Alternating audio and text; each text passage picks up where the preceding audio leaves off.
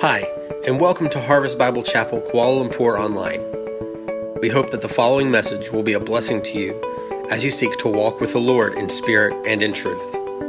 For more information about our church, please visit www.harvestkl.org or click the link in the description below.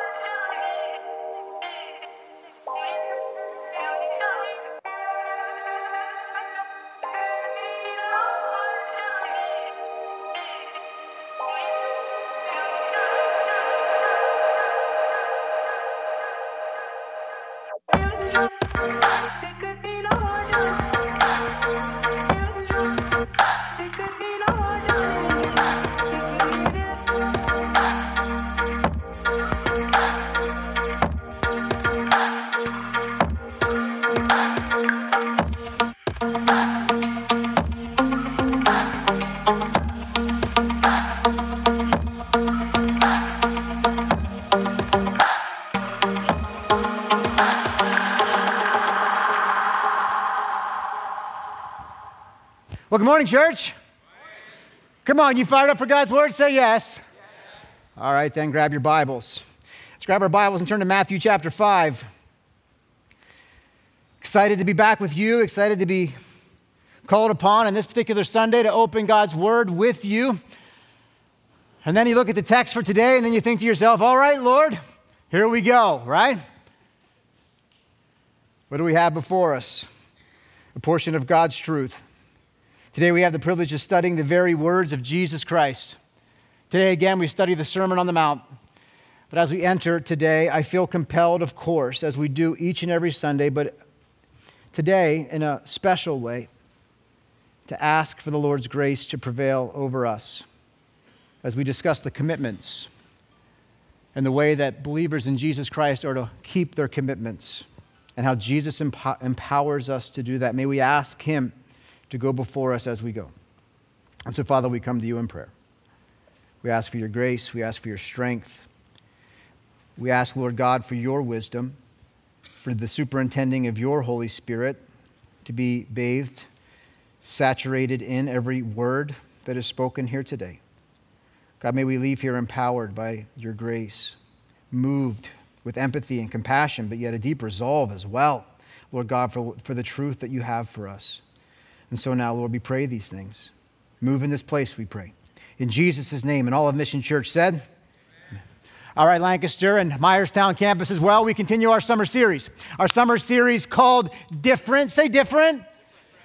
I've noticed some of the pastors haven't had you. They have you out of practice and repeating back, and so we'll get you all caught up on that. But indeed, we are in this sequel of sorts. If you're new to Mission Church, this is a sequel. Last summer, we began the study of the Sermon on the Mount by studying a sermon series called Blessed. It was called Blessed because 8 times Jesus Christ, coming out in the greatest sermon ever preached on that mountainside, said, "Blessed are." 8 times he said, "Blessed are," which means happy are, fortunate are, blissful are, peaceful are, secure are. What did he say? Blessed are those who are rich, rested, and highly regarded, right? Say nope. Nope. Instead, he said the opposite. Blessed are those who are poor. Blessed are those who mourn. Blessed are those who are meek. Blessed are those who are hungry. You see, Jesus was saying as he opened up this sermon, blessed are those who see their need for a Savior. Blessed are those who are exposed to their sinfulness. Blessed are those who weep over what they see in the mirror without Jesus. And just over and over and over again, we've got to continue to put this flag in the ground and stomp our feet in security here that we are blessed, not by what we have, not by what we achieve, not by what gets parked in our garage or how big our house is, but what we've received from Jesus Christ in our salvation. We can't say it enough. We're not blessed because of how we feel. We're blessed. Why? because Jesus has pronounced us as blessed.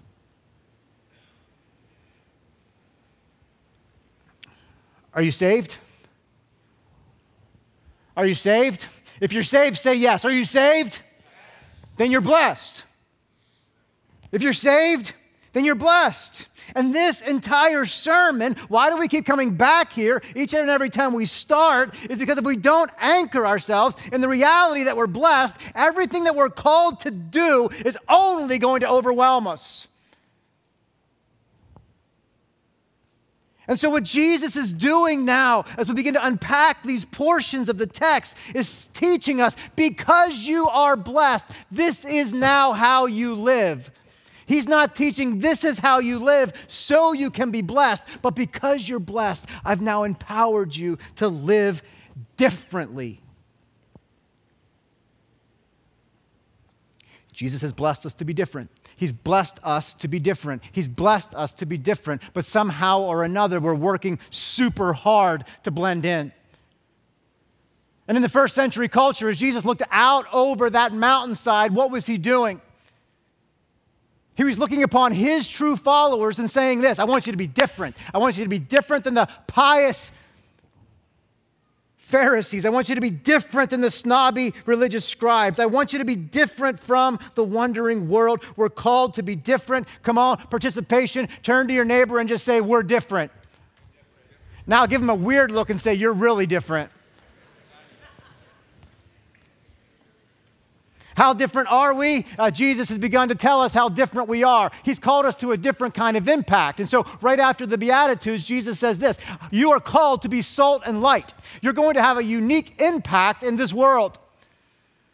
You see, as salt, you're going to preserve the righteousness of God. I'm going to empower you to stand for what is right. And as salt, you are going to preserve my goodness and my truth over this world.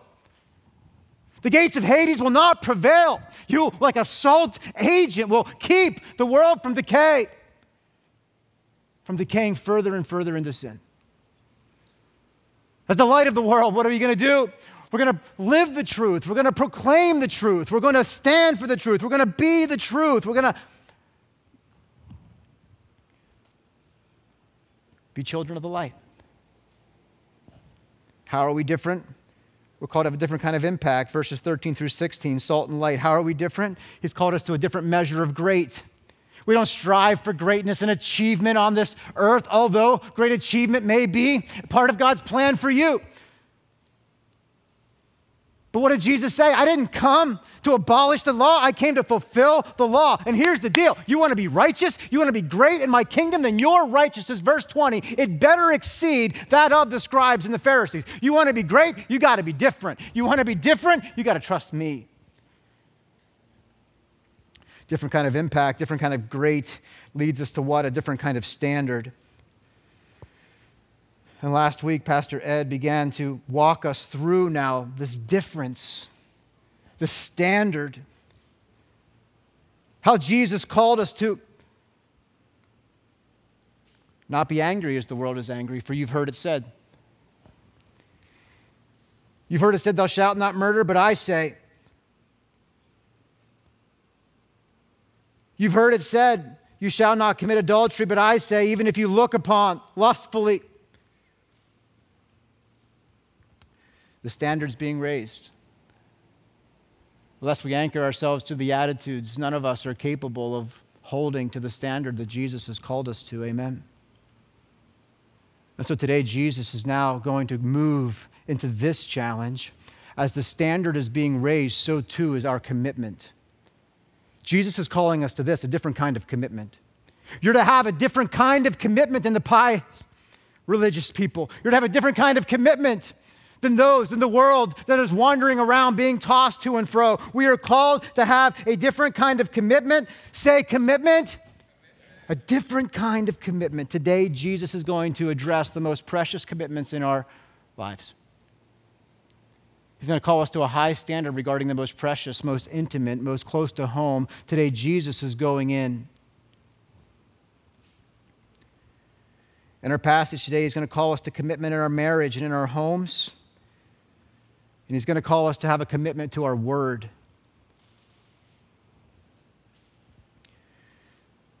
But I think you know as well as I do, for us to be able to keep these commitments, as I've already said, now coming into this introduction, that is only possible through a commitment to the Lord. Point one. Jesus is calling us to have a commitment first and foremost to Him. Before we launch into the abruptness of this particular text, we've got to anchor ourselves and go back and ask ourselves this question: how is our commitment generally? What kind of a person are you as it pertains to commitment? Are you a committed person? How do you go about demonstrating your commitments in life? If you're committed to a goal, what do you do? If you're committed to a goal, you devote your time, you devote your energy to it. If you're committed to your work, what do? You show up and you give your full effort. If you're committed to a cause, you put yourself out there, you stand up, you speak out for it, you wave the flag, you tote the banner, you wear the t-shirt, you rep the cause.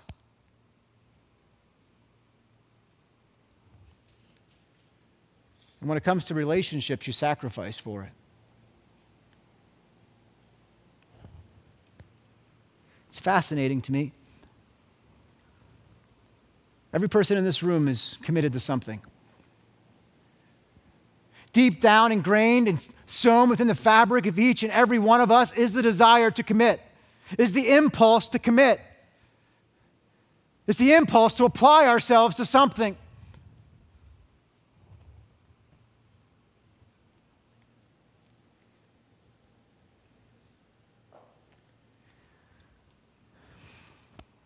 And we recognize intuitively, I think, that in order to really stay committed, we know it's going to take devotion.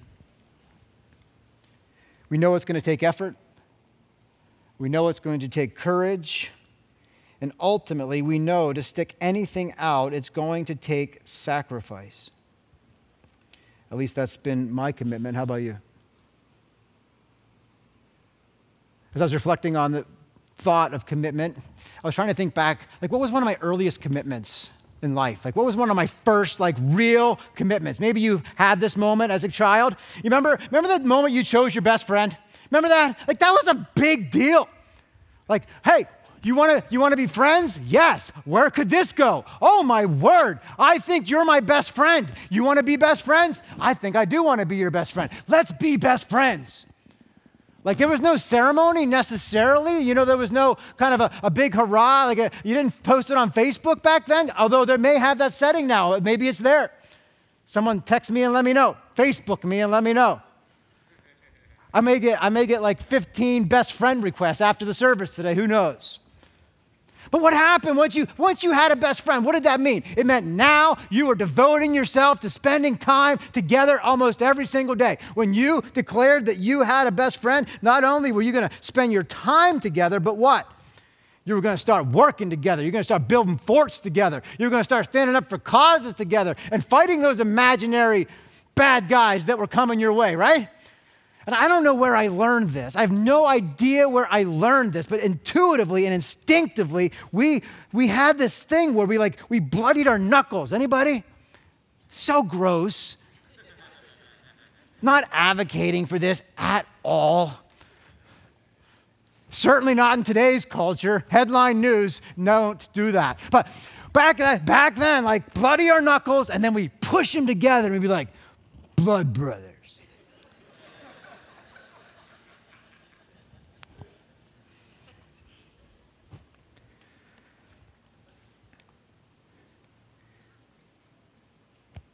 You have a blood brother? You have a blood brother? For God demonstrated His own love toward us in that while we were still sinners, Christ Jesus died for us. When I think about the thought of commitment in relationships, I have to ask myself this: do I have a blood brother? Romans chapter 5, verse 8, verse 9 goes on even further to say what? We have been justified by his blood. How much more then shall we be saved from the wrath of God? You know, the book of Romans goes on later in chapter 8, verse 17. It says this: we are also children of God, and as children of God, we are now co-heirs with Jesus Christ. You know how you become a co-heir with somebody? You are their sibling. You actually have a blood brother in Jesus Christ.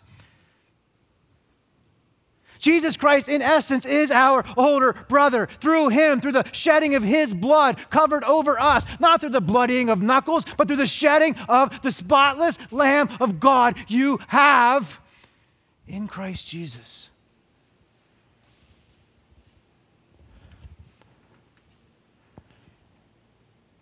One who is completely committed to you. If we have any hope of keeping the commitments of this earth, it only is going to be made possible when we recognize that we have somebody completely committed to us, not because of our goodness, but for his own glory's sake.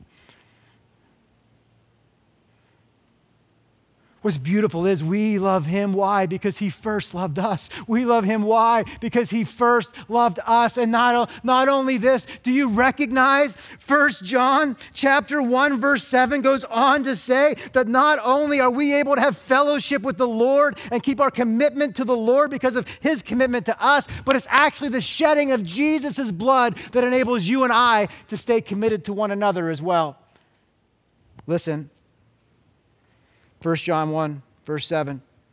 But if we walk in the sight as he is in the light, if we walk in the light as he is in the light, we have fellowship with one another. For it is the blood of Jesus, his Son, who cleanses us from all sin. We're blood brothers, not in the smashing of knuckles, but in the covering of Jesus' blood over all of our sin. We want to talk about commitment, friends. Commitment is only possible because of Jesus Christ's commitment over us.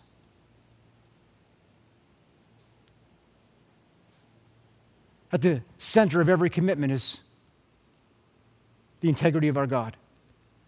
At the center of every union is the integrity of our God.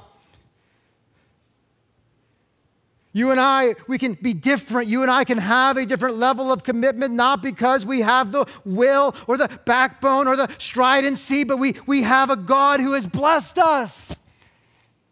We have a God who has secured us. And before we move on and dive into the sensitivity of this subject, this particular anchor needs to be set.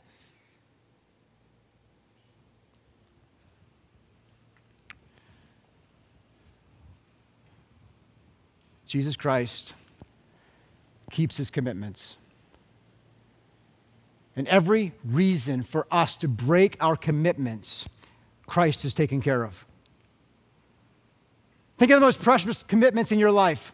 Think of the most trivial commitments in your life. And now think about the reason why you break those commitments.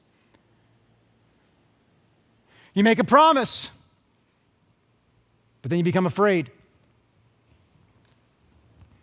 You make a promise, you take a vow, but something occurs that causes you to feel deeply insecure. You make a promise, you say you're going to show up. It's an outside gathering, but now it's raining and great discomfort will be on the other side of the day.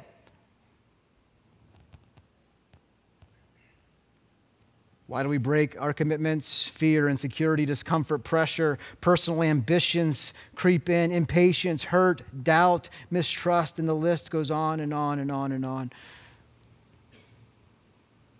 But what does Jesus do? Blessed are the poor in spirit, for theirs is the kingdom of God. Are you fearful? Are you feeling insecure? Find this security in Jesus Christ. He has you. What does Jesus say? Blessed are those who mourn. Does discomfort cause you to want to break your commitments? Know this: Jesus Christ is your comfort and He is your strength. Blessed are the meek. Blessed are those who are strong, but who perceive to be run over. What does Jesus say? No. Blessed are those who are meek, for they shall inherit the earth. He has promised you a future that is secure, even in the midst of your heartache and your pain right now. For us to keep our earthly commitments, we have to have our eyes set on this. Jesus Christ is our blessed strength. We break our commitments for personal ambition, but Jesus says, blessed are those who hunger and thirst. Why? You'll be satisfied.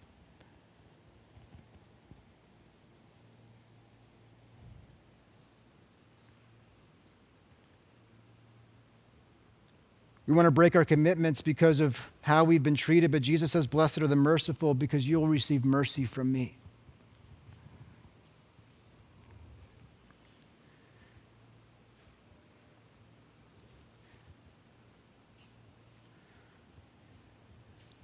But it's just too hard on this side of heaven. And Jesus says, yeah, but blessed are the pure in heart, for one day you'll see me. And what you're going through today is merely temporary. One day you'll be in my presence forever.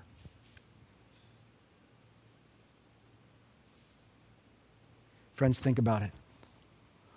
All of the reasons why we're tempted to break our commitments in this world, we find our security and our strength to keep them through the fulfillment of Jesus Christ our Lord. So what do?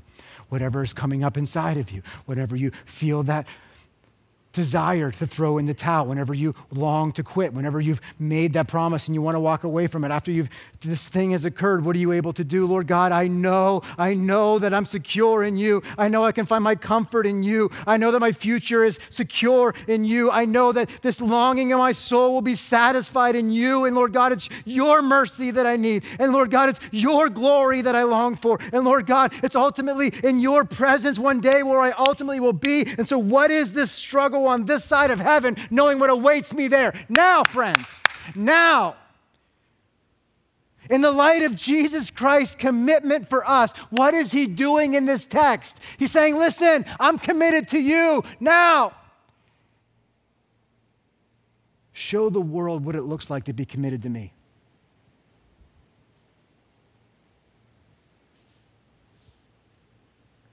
Jesus has blessed us to be different. He's empowered us to be salt and light by enabling us to keep our commitments when the world is throwing it aside. Which leads us to our second point, which leads us to the abruptness of this particular text. In order to keep our commitments, it means a commitment to Jesus. That commitment to Jesus is born out of Jesus' commitment to us. And now the second most important decision, the second most important commitment we can make with our lives, of course, is the commitment to marriage. And so Jesus comes and says, well, you've heard it said, verse 31. Well, you've heard it said, well, now this, it was also said, that whoever divorces his wife, let him give her a certificate of divorce. But I say to you that anyone who divorces his wife except on the grounds of sexual morality makes her commit adultery. And whoever marries a divorced woman commits adultery.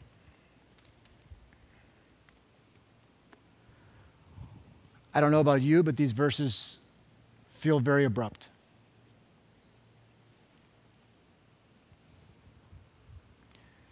As a shepherd, as a pastor, knowing so many of your stories, everything inside of me longs for Jesus to expound here. I want Him to say more. I want Him to just go a little bit deeper. I like to rely a little less on cross-references here, Jesus, because you're preaching a sermon. And if these two verses were sufficient for the day in which you address things here, I got to believe they're sufficient for us as well. So what are you doing?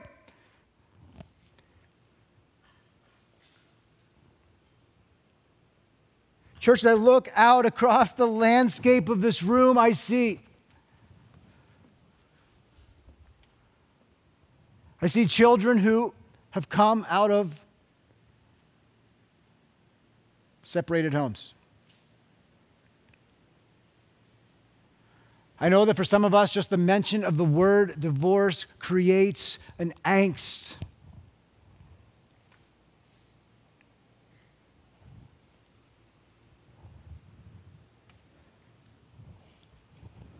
There are those in this room who I know have done the unthinkable.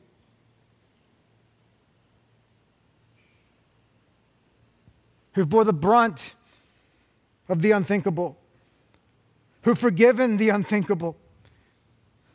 There are those who've pursued divorce yourselves in this room. There are remarried couples in this room you've been married before, and now today you are here as a committed remarried couple.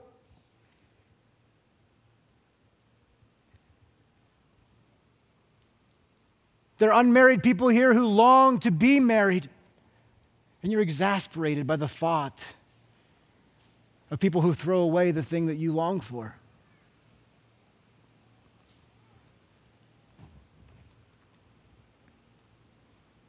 There are those in this room who think it could never happen to them, and there are others in this room who are contemplating the idea right now.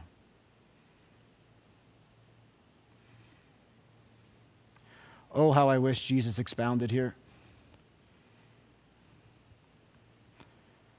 But you know what he did do? He gave us the Beatitudes. You know what I believe with all my heart? That Jesus wants you to hear his gospel is sufficient for you. I think this is why he grounded. Why did we take so much time on point one? Because he wants you to know, blessed are the poor in spirit. Blessed are those who mourn. Blessed are those who hunger and thirst for righteousness. Blessed are those who need his mercy. Blessed are those who've been wronged. Blessed are those who've done wrong and recognize that it's wrong. And now you've come to Jesus, and he wants you to hear today, his grace is sufficient for you. Like, take it to the bank. Count on it, stand upon it, sleep on it, rest in it. Jesus Christ forgives you of your sin when you repent. Call it what it was. Confess what it is. And he's faithful and just to forgive you and to cleanse you from all unrighteousness. Let's start right there.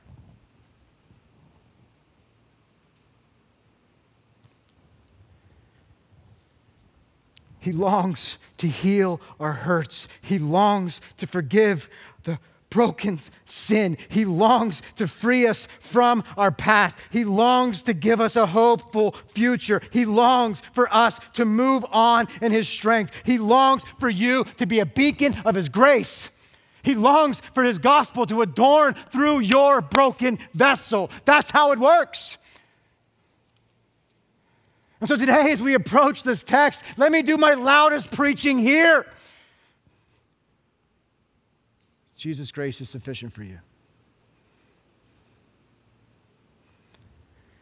Jesus' grace is sufficient for you. But yet, as we come to this text, Jesus is brief. As we come to this text, he has a measure of brevity on purpose. As we come to the text, there's a context here. There's a point that Jesus is making, and we have to make sure we anchor ourselves to it. He's not giving an exhaustive teaching on the subject of marriage and divorce. We've done a deeper study. We've done a deeper dive as a church in our series through the book of Mark. You can go back and listen to our message on Mark chapter 10 for all the particulars surrounding our church's position on remarriage and divorce. I would encourage you to do so. But what's clear in this particular text, in this particular passage, that Jesus actually is being straightforward on purpose.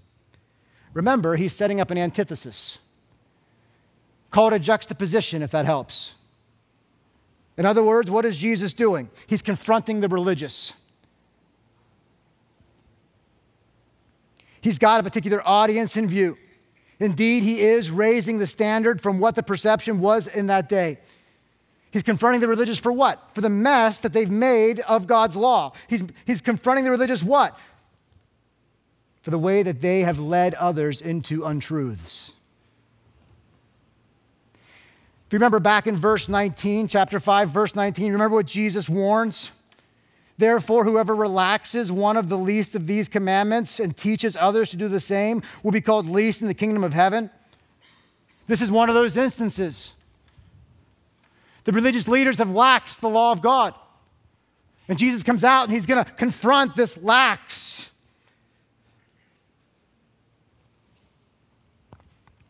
Put your thinking caps on, get your pens ready. What is this thing that Jesus is confronting? Well, within the first century, there were two schools of thought regarding marriage and divorce. There was a school of Shammai and the school of Hillel. And these two schools of thought disagreed on the grounds of divorce, which were given by Moses in Deuteronomy chapter 24, verse 1. Deuteronomy chapter 24, verse 1. There, Moses essentially says, if a man gives a certificate of divorce to his wife for some undecency. And so the debate is, what is this some undecency that divorce was permitted, was given this provision back in Deuteronomy chapter 24 by Moses, and now this. Both schools of thought agreed that this was the case, that adultery was included in this some undecency. The Shammai group, they held that was the only reason, that's it, no more, that. The Hillel group, however, they believed that this some undecency could be anything. And guess which which group was kind of the more dominant opinion of the culture of that day? Just guess. The second. You could divorce for any reason. It was well documented. If a wife were to burn dinner, a certificate of divorce could be granted.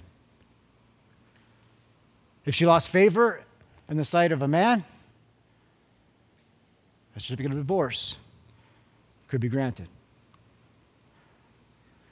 You can begin to see why Jesus is being very direct. You begin to see why he is raising up. When you realize that in this culture, the dissolution of marriage was regarded as simply a matter of paperwork.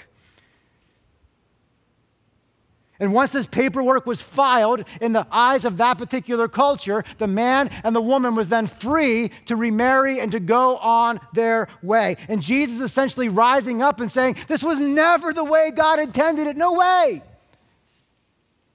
He never desired for this sacred union to be approached so flippantly and so casually. He's saying, look, you may file the paperwork.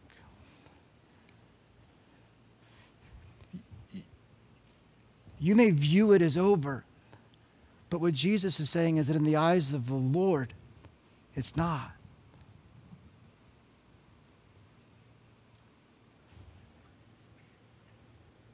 Which is why Jesus goes on to say, whoever divorces, let them give a certificate of divorce. But I say to you, anyone who divorces his wife except on the grounds of sexual morality makes her commit adultery. And whoever marries a divorced woman commits adultery. And what he's saying, in the eyes of the Lord, they are still wed. Therefore, on the consummation of the remarriage, it's regarded as adultery in the initiating of the consummation.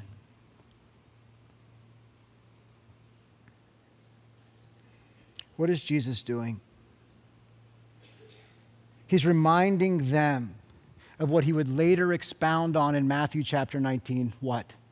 Marriage is a sacred union before the Lord. Every marriage is a sacred union before the Lord. There's a triangle, there's a trinity of union. It's that the husband and wife, as we vow together, we are unified under the Lord.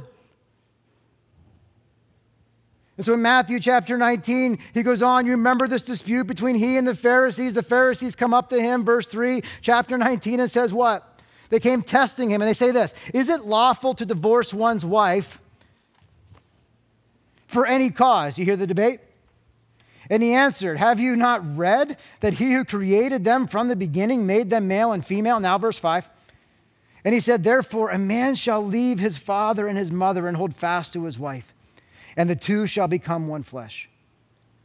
So they are no longer two, but one flesh. Therefore, what God has joined together, God is in the business of arranging marriages. What God has joined together, let no man separate. But they push back on him. Watch. Well, then why did Moses command one to give a certificate of divorce and send her on her way then? Why did Moses command this then? Why? Watch. Jesus is like, watch. And he said to them, because of the hardness of your own hearts, Moses allowed. Because of the hardness of your own hearts, Moses allowed. Because of the hardness of our own hearts, Moses allowed this provision. Come on, Pharisees. Come on, religious leaders. Read your Bibles, what Jesus is saying. Read your Bibles. Moses never commanded it. He allowed it. Why? For the hardness of your own heart. And for the ministry to the one who was cast aside, that they might be freed.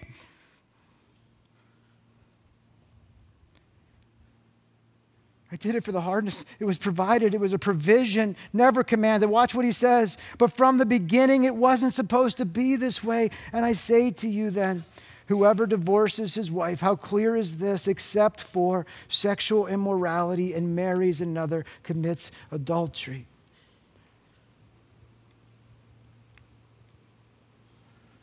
Again, Mark chapter 10, we do a more in-depth study upon this, but sexual immorality, 1 Corinthians deals with the issue of abandonment and abuse as well. We've covered it.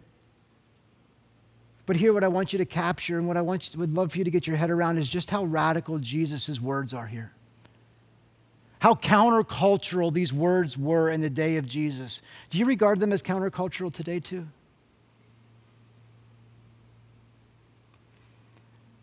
I understand, I think in small part, the ground that I'm walking upon, the thinness of the ice that exists here. May the grace of God go before as we begin to grapple with what Jesus is doing.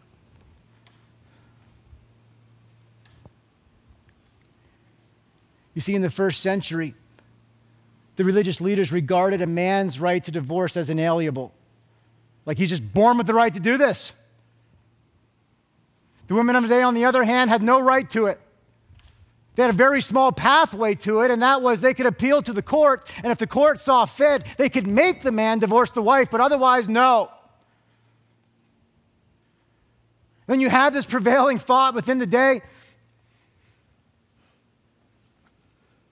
that a man could divorce his wife for any reason whatsoever. What we can't miss in all of this is how Jesus is rising up and he's holding the men responsible.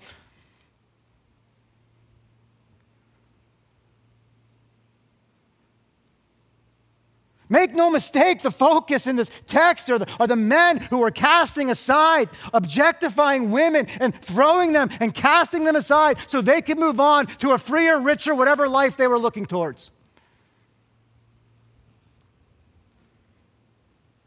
He's calling about their abusive behavior and their objectification of women.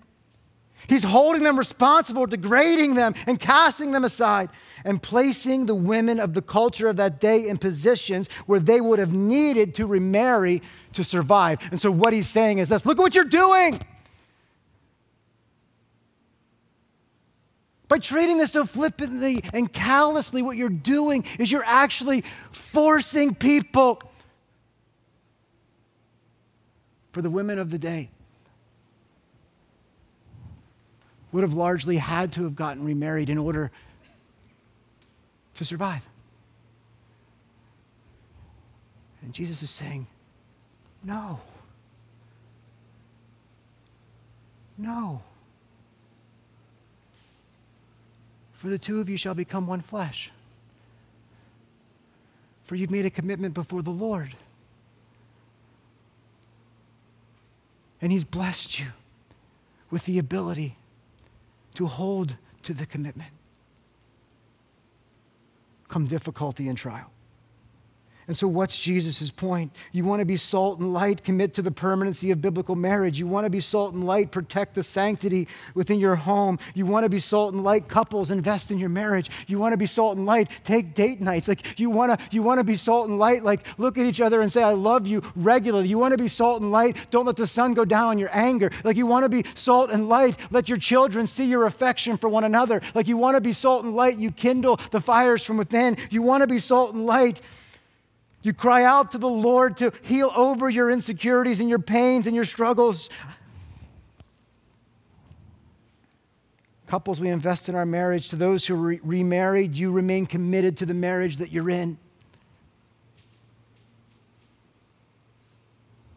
To those who are remarried, you commit to the marriage that you're in. Those who are desiring marriage, prepare yourself for marriage. Grow in your discipleship now. As you become serious about this commitment, come to pre-engagement, pre-marriage counseling. We need to do all that we can so that we can be prepared to enter into this lifelong commitment. Church, let us be a place that protects the sanctity of marriage. Let us be a place where people can share their hurts. Let us be a place where people can find healing. Let us hear confessions and let the grace of God wash over that we may be healed and we can address these things.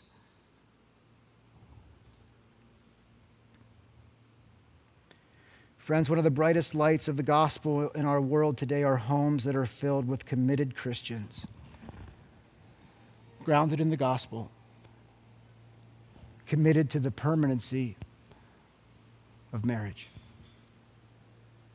Let us be a church that rallies around this. Let us be a church that approaches us with grace and empathy. And let us be a church, let us be a place of compassion and strength for those who've been hurt and abused in these ways as well. God's grace. For the brightest light of the gospel in our world today, let me say it again, our homes filled with committed Christians grounded in the gospel. And point 3, friends, Jesus moves on and say this is going to happen as we keep our word. We've got to be people who are known for keeping our word. We've got to be people who are known for keeping our word. And again, you got 2 verses in this greatest sermon ever preached on the issue of marriage and divorce. Jesus gets in, he gets out, he deals with the matter of the day, and then he moves on in verse 33. As quickly as he enters, he comes right back out. Listen to what he says. Again, you've heard that it was said to those of old, you shall not swear falsely, but shall perform to the Lord what you have sworn. But I say to you, do not take an oath at all, either by heaven, for it is the throne of God, or by earth, for it is the footstool, or by Jerusalem, for it is the city of the great king. And do not take an oath by your head, for you cannot make one hair black or white. Let what you say be simply yes or no. Let your yes be yes or your no be no. Anything more than that comes from evil. What the world? No, what's he going on about? Like, what is happening here? You've heard it said, you shall not swear. No cussing, is that what he's saying? No cussing? Okay? It's not what he's addressing here. What he's saying, he's not talking about cursing here. He's saying don't swear falsely. You've heard it said not to swear falsely, not to take an oath and to break it, but to be people of your word. But look, he goes on to say this. But I say, don't even take an oath at all. What? Jesus, aren't there parts in the Old Testament where like God actually calls his people to oath? Doesn't God himself take an oath? Jesus, I do have this question. Before Pilate, did you not take an oath? Did you not speak under oath, Jesus? All right, here we go again. What is Jesus addressing here? He's using a measure of hyperbole for sure. He's making a point that what? Citizens in my kingdom will keep their word.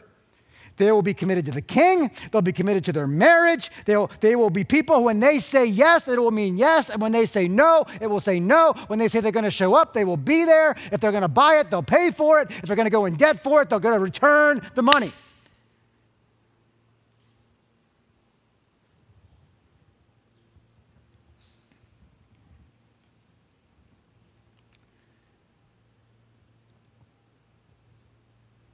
What Jesus is addressing here, pen's ready if you want to write it down clearly. What Jesus is addressing here is flippantly invoking the name of the Lord and the oath to make yourself appear more credible. What Jesus is addressing here is flippantly invoking the name of the Lord and an oath to make yourself appear more credible. Now, for the sake of just illustrating, for the sake of you understanding, for the sake of what not to do. You've heard people say, I swear, right? I swear. They'll say, I swear to God.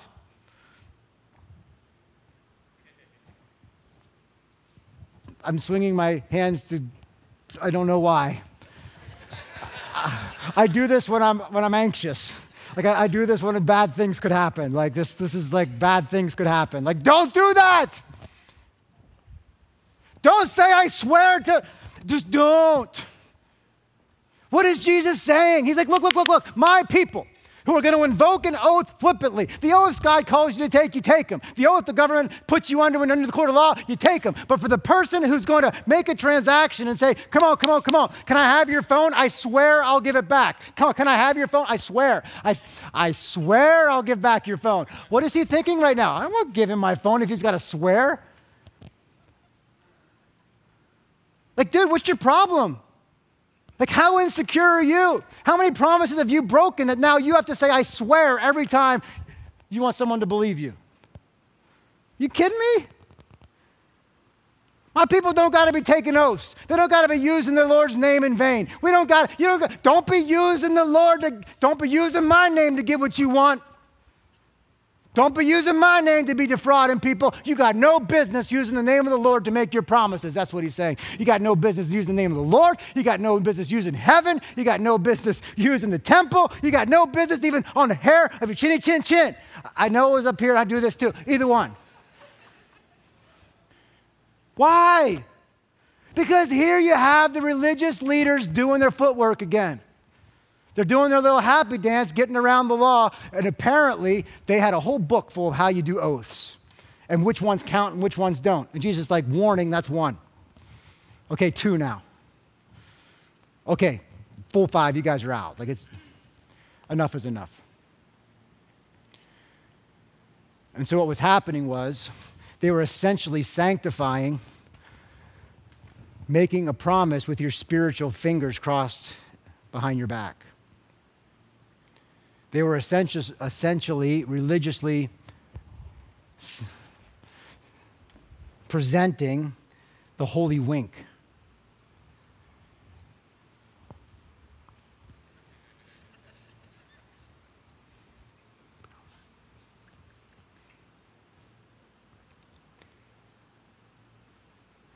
It appears the people within the culture of that day believed that if they didn't use the name of the Lord, then it didn't matter if they broke their word. And Jesus is like, this is ridiculous. This is ridiculous. God's standard is truthfulness, period. God's standard is truthfulness, period. God's standard is truthfulness, period. God's people tell the truth and realize that anything they swear by belongs to and thus invokes God in any way. Anytime a Christian makes a promise, it includes the integrity of God, period. Anytime a Christian makes a statement, it imputes the integrity of God, period. And we all get the big lies. Like, we get the, I don't want to lose my head. I think what's even worse in the eyes of God is why you have to lie for the sake of our own prides on the little stuff. It's actually sometimes worse. You had to lie about that to make yourself look good and malign my name because you wanted to look like you were all that and a bag of chips. And there's so many applications here that would get me in so much hot water, but I'm going to trust the Holy Spirit of God in the time we have left to address where you are on this matter in your own soul. But if you say yes, you means yes. If you say you're going to show up, you show up. If you say no, then it's no. If you say you're going to pay it back, you pay it back. If you say you're going to borrow it, you return it.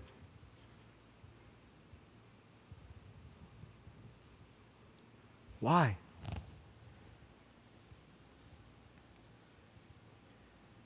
To the unbeliever, the validity of the gospel is tied directly to our integrity. To the unbeliever, the integrity of the gospel. The validity of the gospel is tied directly to our integrity.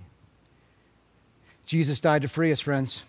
Jesus died to free us from all the reasons we would want to lie. Jesus freed us. Jesus died to free us from all the insecurities that would cause us to want to defraud. Jesus Christ died to free us from all of this. And this is why, friends, Jesus puts the stake in the ground here and says, look, the fear, the insecurity, the pressure, the selfish ambition, the impatience, the hurts, the doubts.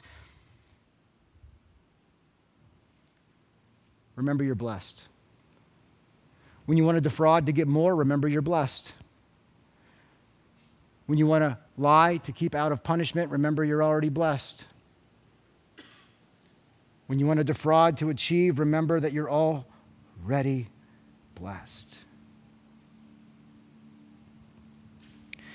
Let us remember this today. The integrity of our faith is found in the authenticity of your yes. Have you said yes to God? And the potency of your witness is grounded in the validity of your no.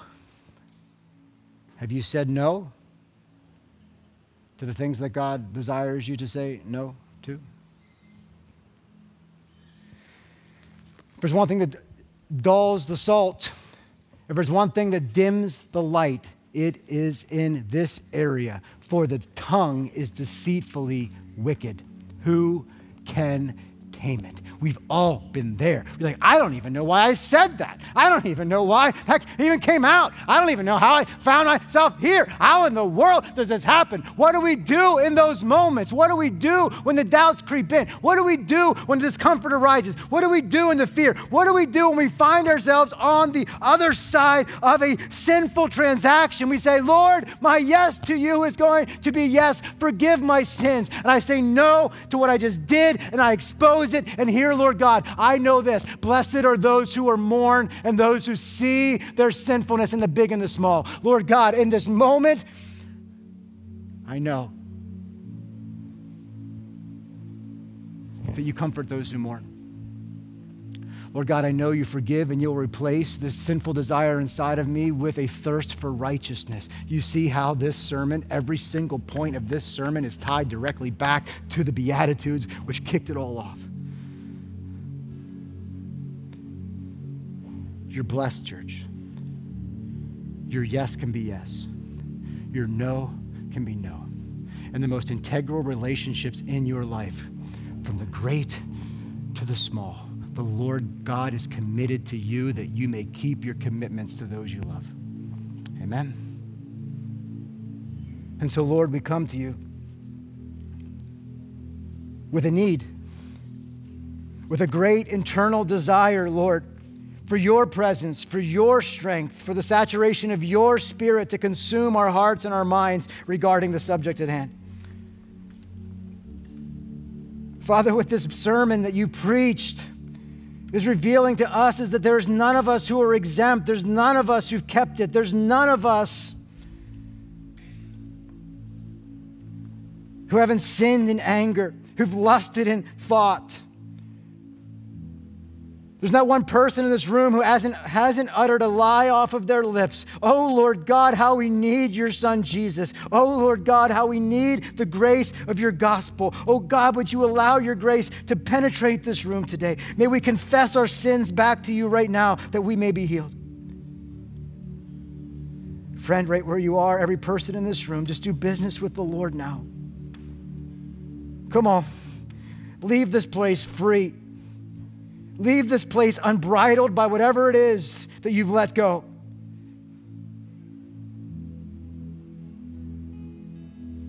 Speak to the Lord. He's bending his ear to you right now. Confess your sins that you may be healed. Even as our church family is praying, there are some of you here today who I know who've yet to ever confess any sins to God. You're not sure if Jesus Christ has forgiven you and become your Savior. Oh, friend, right where you are, you can confess to the Lord that you know you're a sinner that needs a Savior. Maybe you're in a place where it would take you way too long to list every sin. You just tell God you know you're a sinner and ask Him to save you from your sins. The scripture says, he who confesses with their mouth, believes in their heart, and confesses in their mouth, they will be saved. So come on, friend, cry out to the Lord. Father, we thank you for your grace again. Give us strength. Let us say yes. Let us say no.